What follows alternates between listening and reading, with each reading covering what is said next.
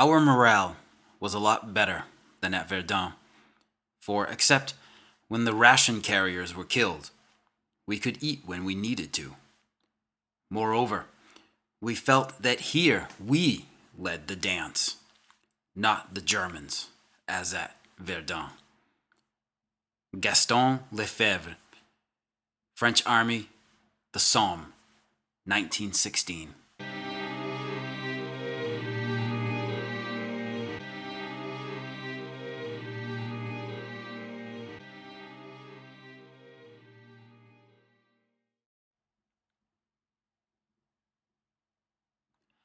Hey folks, welcome to the Battles of the First World War podcast, episode 17, The Somme, The Grind, part 2. So, we need to start off the week with a couple of admin notes.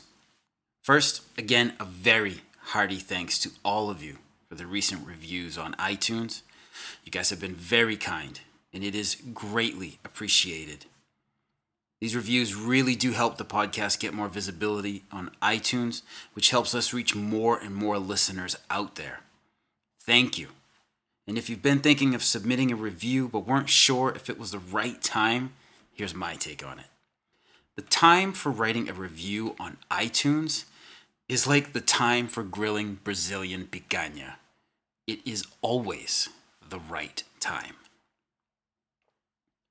Also, Listener Jack sent a comment through the website on a very important matter that I was neglecting and rather unaware of. I will use Jack's own words here. Quote, "Please God, stop pronouncing lieutenant the way it's spelled and the way Americans pronounce it," which I don't criticize. It's lieutenant in the British and Commonwealth armies, unquote. So, this is really one of the best emails I've received in a while, and I really do apologize as I have been totally blanking on that specific pronunciation of the word. Jack was so good as to send a Cambridge dictionary link that gives both the American and the British pronunciations, and he kindly pointed out that officers holding that rank would like to be called lieutenant. I really do appreciate these reminders and corrections. I believe that a huge part of telling history here on the BFWWP involves getting the names and pronunciations down correctly. Thank you, Jack, and I'm glad that you have enjoyed both the Somme and the Verdun episodes.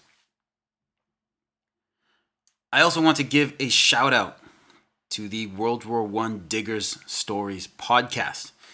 If you enjoyed the last two episodes on the fight for Pozières Ridge, please go and check out episodes 2.19, 2.20, and 2.21 on the Digger Stories podcast. As of the release of this episode, 2.21 was the latest Digger Stories available, and it was covering the Australian experience of the Somme through the diaries of a participant, a man named Percy Smythe. The lively readings make the diaries come alive. It's as if you were in the time and sitting with the author in an estaminet, drinking whatever you could afford that day and listening to his stories. Well done podcast, Mr. Manel. And now, let's get back into the trenches, or more accurately, our battered, filthy, and muddy shell hole lines. When we last sipped Muddy Pinard with the Poilus, it was in episode 11, and the date was around the 10th of July. The French had reached the outskirts of Péronne itself, south of the Somme, and their advance was ground to a halt along the line of the La Maisonnette compound to the scorched and splintered trees of the Bois Blaise to the village of Biache. Péronne, across the sluggish waters of the Somme, was one of the coveted prizes on which the French Sixth Army had set its sights on liberating. But the French had gotten bogged down as German resistance had stiffened dramatically and the poilus now found themselves hemmed into a salient under constant artillery fire.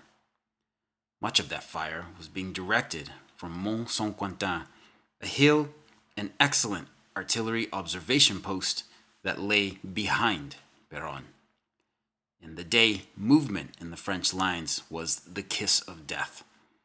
German artillery was starting to rub out significant numbers of French artillery batteries located in the Flaucourt Plateau, the area the French had taken in the first days of the Somme offensive. Morale amongst the troops was plummeting, with the fatalistic Les Cafards infecting the men in the trenches. But the French weren't helpless, and while they were losing gunners and grunts at a brutal pace, they responded with the dreaded drum fire under which so many Germans cracked or were simply obliterated. William Philpott notes in Bloody Victory that French artillery bombardments seemed particularly destructive, seemingly wiping the target area of any defenders, as well as any recognizable physical features. Philpott also muses that it is perhaps this environment that planted the seed of J.R.R. Tolkien's Mordor, the dark and blasted land of Sauron and the orcs in the Lord of the Rings story. But whether that was the case or not, the French were incorporating the lessons learned at Verdun. Cannons conquer, infantry occupies. Evidence of these horrific bombardments comes from a German reserve lieutenant Gruber, who was hunkering down for dear life south of the Somme at Estrée. 12 of us were wedged into a narrow slit trench in a very weak dugout that was barely splinter-proof and so low and narrow that it was hardly possible to sit upright in it. Silent and resigned, we sat it out as fire of all calibers roared overhead. It increased from about 4 p.m., and by evening it was simply terrible.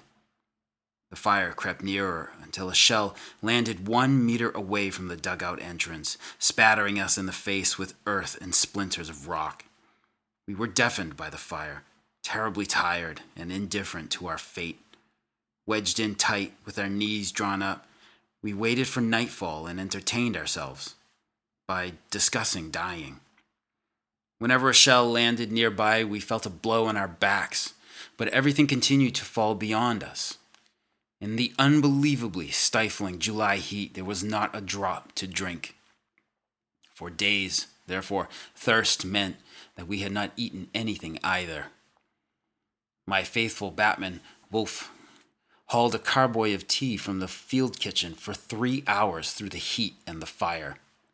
Blue in the face and bathed in sweat, he had just arrived on our hill when the carboy was smashed by a shell splinter and the precious liquid ran away. He was determined, however, that the men had to have something to drink, so he returned once more, and this time was more successful. Every man received a carefully measured beaker of tea.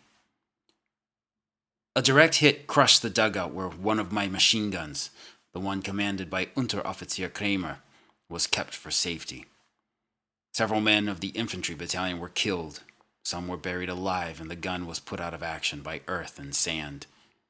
Ignoring the continuing heavy fire, Kramer and his men set about rescuing the buried men. In this, they were successful, then, despite the fire. They stripped down their machine gun, cleaned it, and set about getting ready for action. After a few hours, they were able to report that it was back in working order, which delighted us all, because we felt that the enemy would soon be coming. The French 6th Army, under the gruff and no-nonsense General Fayolle, pressed on. Fayolle, together with General Sir Henry Rawlinson of the BEF's 4th Army north of the river, did try to work together tactically and strategically, but many times local issues prevented better cooperation. British failures didn't help either. The French army was simply more advanced in terms of infantry tactics and infantry artillery coordination needed for this particular type of warfare. They damn well should have been too. Since 1914, France's military leadership on the whole had been wasteful of its men's lives, so they should have something to show for it. Tactics at Verdun were developing new methods of infantry warfare. Lessons were learned from the elite German Sturmtruppen. But the French were also putting into effect the use of highly mobile groups of specially trained infantrymen. The biggest tactical lessons being learned was that of infantry artillery coordination, in particular the use of the creeping barrage. The British were beginning to use it in a rudimentary way, as we saw the timed lifts at Pozières. But the French were going all in with it. The artillery blasted and burned away resistance just ahead of the assaulting poilus, and it was by and large working. Gone for the most part were the days of mass human waves and reckless assaults. The French watched British infantry attacks with continual eye rolls and the disgusted shaking of heads. But while Fayolle and his French Sixth Army were determined to keep pushing on, the Germans were ever active. They delivered a stinging setback in the form of a counterattack aimed at the ruins of Biache village across the Somme from Péronne. During the attack on the 15th of July, half of the village fell back under German boots. Over the course of the next few days, the rest of Biache, the Bois Blaise, and La Maisonnette were all torn from Poilus' dirtied and bloodied hands in bitter fighting. Fayolle countered the local German successes with an attack south of the Somme, from Bar-le to Vermandovier. Pushing on these villages were the 1st CAC, colonial troops, and the 35th CA. The 16th DIC, Division d'Infanterie Coloniale, would strike at Bar-le, while the Frenchmen of the 35th Army Corps would assault Soyecourt and Vermandovier. It was another bitter and grueling fight. The men of the 16th DIC were exhausted, having been in the line under constant shell fire for days already. These unceasingly tough colonial troops sliced through the thinly held German front line only to be massacred at the second trench line. 35th Corps d'Armée's attack failed, with Poilus grinding forwards to take half of Soyecourt and the nearby Bois Étoile. Progress on the Somme was bogging down, but it was continuing. The German general von Gallwitz, commanding south of the river, was throwing in his men in small detachments in order to drag out the defense of the battlefield and wear out the attackers. Of course, he was wearing out his army as well. On the other side, Fayolle knew this, but also knew that the Somme was too big for just his 6th Army. Shouldering the line to the south was General Joseph Alfred Michelet's French 10th Army. They now came into the fight and extended the battlefront all the way south to Chilly. The 6th Army was starting to show the strain of weeks of intense battle. Indeed, the men of the French army were beginning to show the strain of weeks, months, and years of war. Ominous events occurred. At Biache, a French counterattack by the 2nd Division d'Infanterie Coloniale failed with heavy casualties. When alerted for a new attack, a battalion of colonial troops refused to march to the front line. They didn't want to be killed for nothing. A few days later, another infantry company did the same thing for the same reasons. This collective refusal to serve was new, and it was incredibly dangerous. For now, these incidents remained the only ones, but French officers were on alert. Somme offensive ground on. On the German side, the battle claimed another artistic voice, that of Reinhard Sorge. On the 20th of July, Sorge was severely injured in an accident involving grenades just behind the front line at Ablaincourt, south of the Somme, and he died soon after.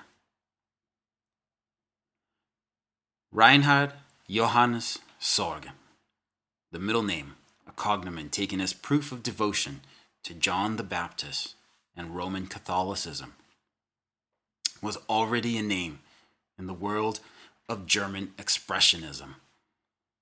In 1912, at just 20 years old, Sorge had won the Kleist Prize for the play he'd written a few months earlier, named Der Bettler, or The Beggar. When the war started, Sorge was on his way to becoming a priest, having had a deep mystical conversion to the Catholic faith a couple years prior. Young Reinhard had declared that, quote, "My pen has been and forever will be only Christ's stylus until my death," unquote. Despite his religious convictions, he found himself in the mud and blood of Flanders by fall of 1915, leaving a young wife back home. Sorge appears to have been much like so many others caught up in the war, although here more willingly than others.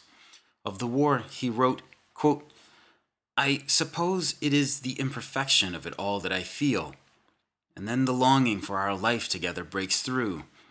But soon my soul is soothed and consoled by the conviction that this period has to be, that without it there can be no perfection," unquote. That summer day in the ruins of a small French commune, bleeding out from his grenade-shredded legs, I wonder if Reinhard Sorge found his perfection. As a postscript, Sorge's play Der Bettler was released on stage on December 23rd, 1917, to critical acclaim. Sorge's style of lighting and staging were what really made his play unique for that time, and it is a shame he did not live to see it. The lamps were indeed being extinguished all over the world.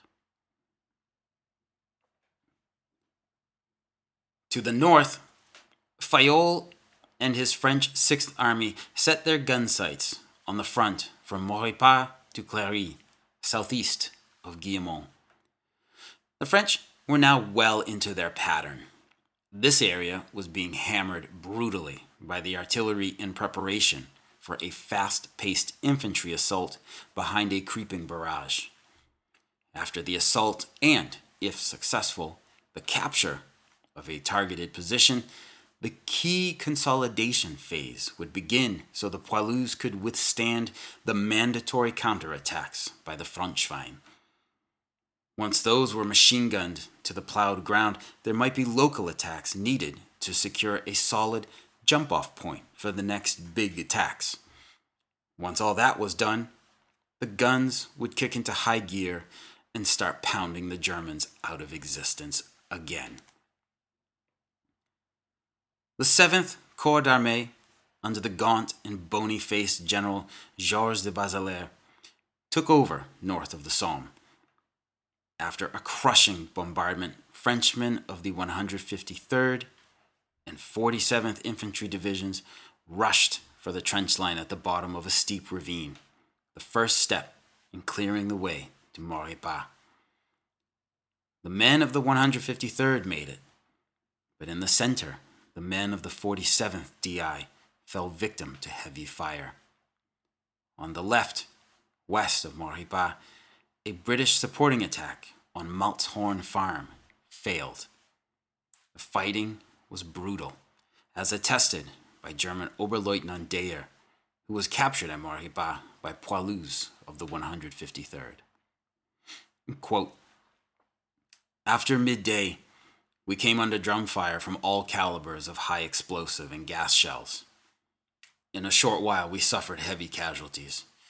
My dugout was quickly filled with dead and dying men. The enemy attacks in dense waves. I counted at least 10 of them at 50-meter intervals. After a short but heavy pounding with mortars, they quickly overran the 9th Companies of Bavarian Reserve Infantry Regiments 22 and 23. To our front, the first wave closed to within 50 meters, but was halted by our heavy fire, flooded to the rear, and disappeared into shell holes. At the third attempt, they broke through, and, thrusting into Maurepas, exploited our left and right, bringing down machine gun fire on us and attacking us from the rear. Our casualties were heavy. Finally, the battle was being carried on by only 4 unwounded men. We were soon overwhelmed by the enemy." Unquote. Over the next days, the 47th Division slogged its way forward and took the ruins of M, a village on the north bank of the Somme. The front line had moved forward about a kilometer. It was progress, slow and expensive in casualties. Rain now came down on the Somme, turning everything into a muddy morass. This is a key detail that I happened to leave out of the Pozières Ridge episodes, and for that, I sincerely apologize. The next attacks came on the 30th of July, with the 20th Corps de Fer, the Iron Corps, taking over for Basilaire's 7th. The elite 11th and 39th DIs were back, and they went over the top after days of rainy setbacks and interrupted artillery bombardments. But they walked into a mess. They attacked in heavy fog, which kept Allied planes out of the sky and made ground visibility difficult. They also attacked an enemy who was spreading himself out thin and over a wider area. The Germans were rapidly adapting, keeping their frontline trenches lightly held and putting machine gun teams in shell holes between trench lines.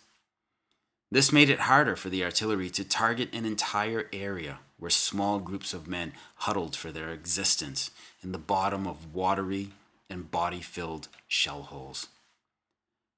These conditions led the poilus of the Iron Corps to run into crisscrossed streams of bullets and a hailstorm of counter-barrage fire. The attack gained no ground whatsoever, with the surviving poilus having to crawl back to their jump-off trenches. More French troops were called in to the Somme battlefront. Over the next days, 2 more army corps marched into the front line. With the pressure off Verdun, more artillery was transferred to the Somme, and French gunners wasted no time in putting out devastating counter-battery fire as deadly as what they received. German artillery units were known to operate at 3/4 or 2/3 strength regularly, as guns and their crews were being taken out all the time.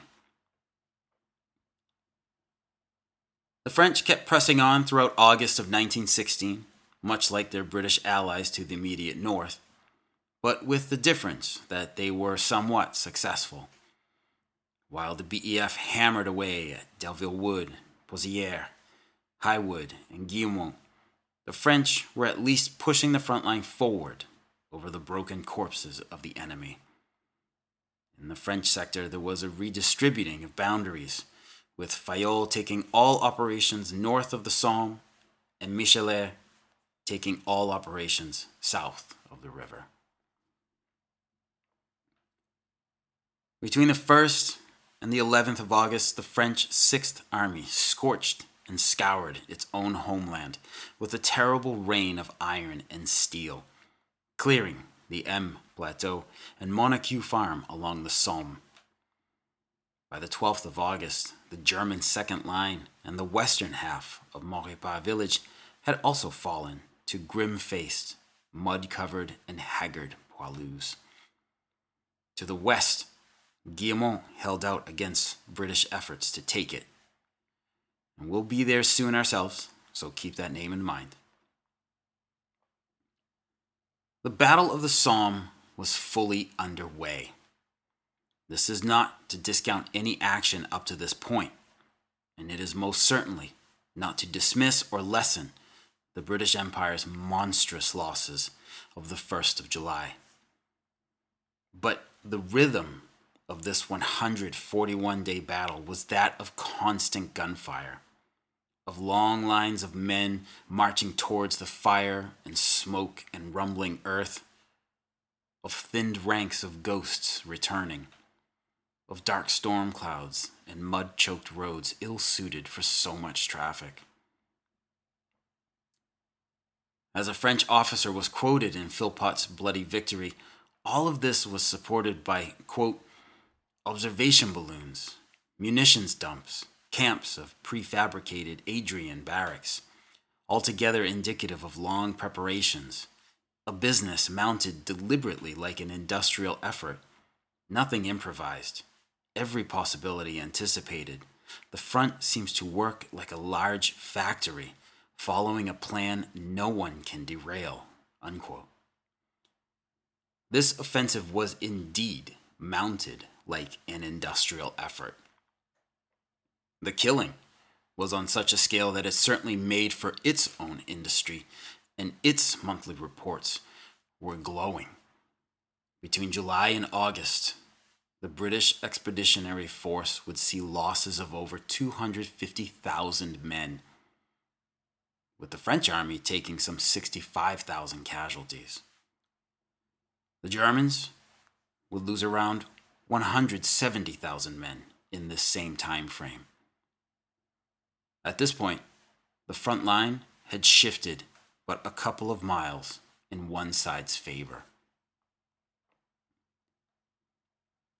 But the purpose of the Somme, the brutal gutting of the German army's manpower, was beginning to tell. Morale was on the decline in many German units. I hope the cruel war is approaching its end, for one no longer has any heart for this sort of thing, noted a German soldier. But while morale may have been on the decline, for now, the Germans held on. All right, we'll leave it there for now. Next time, we are going up to a very high wood, I promise. So, questions, comments, or concerns, please don't hesitate to contact me at verdunpodcast@gmail.com or hit me up on the Twitter at WW1podcast. You can also go through the website, firstworldwarpodcast.com, or the Battles of the First World War page on the Facebook. Thanks again for the reviews, and thank you as always for taking the time to listen to the BFWWP. Talk to you again soon. Take care.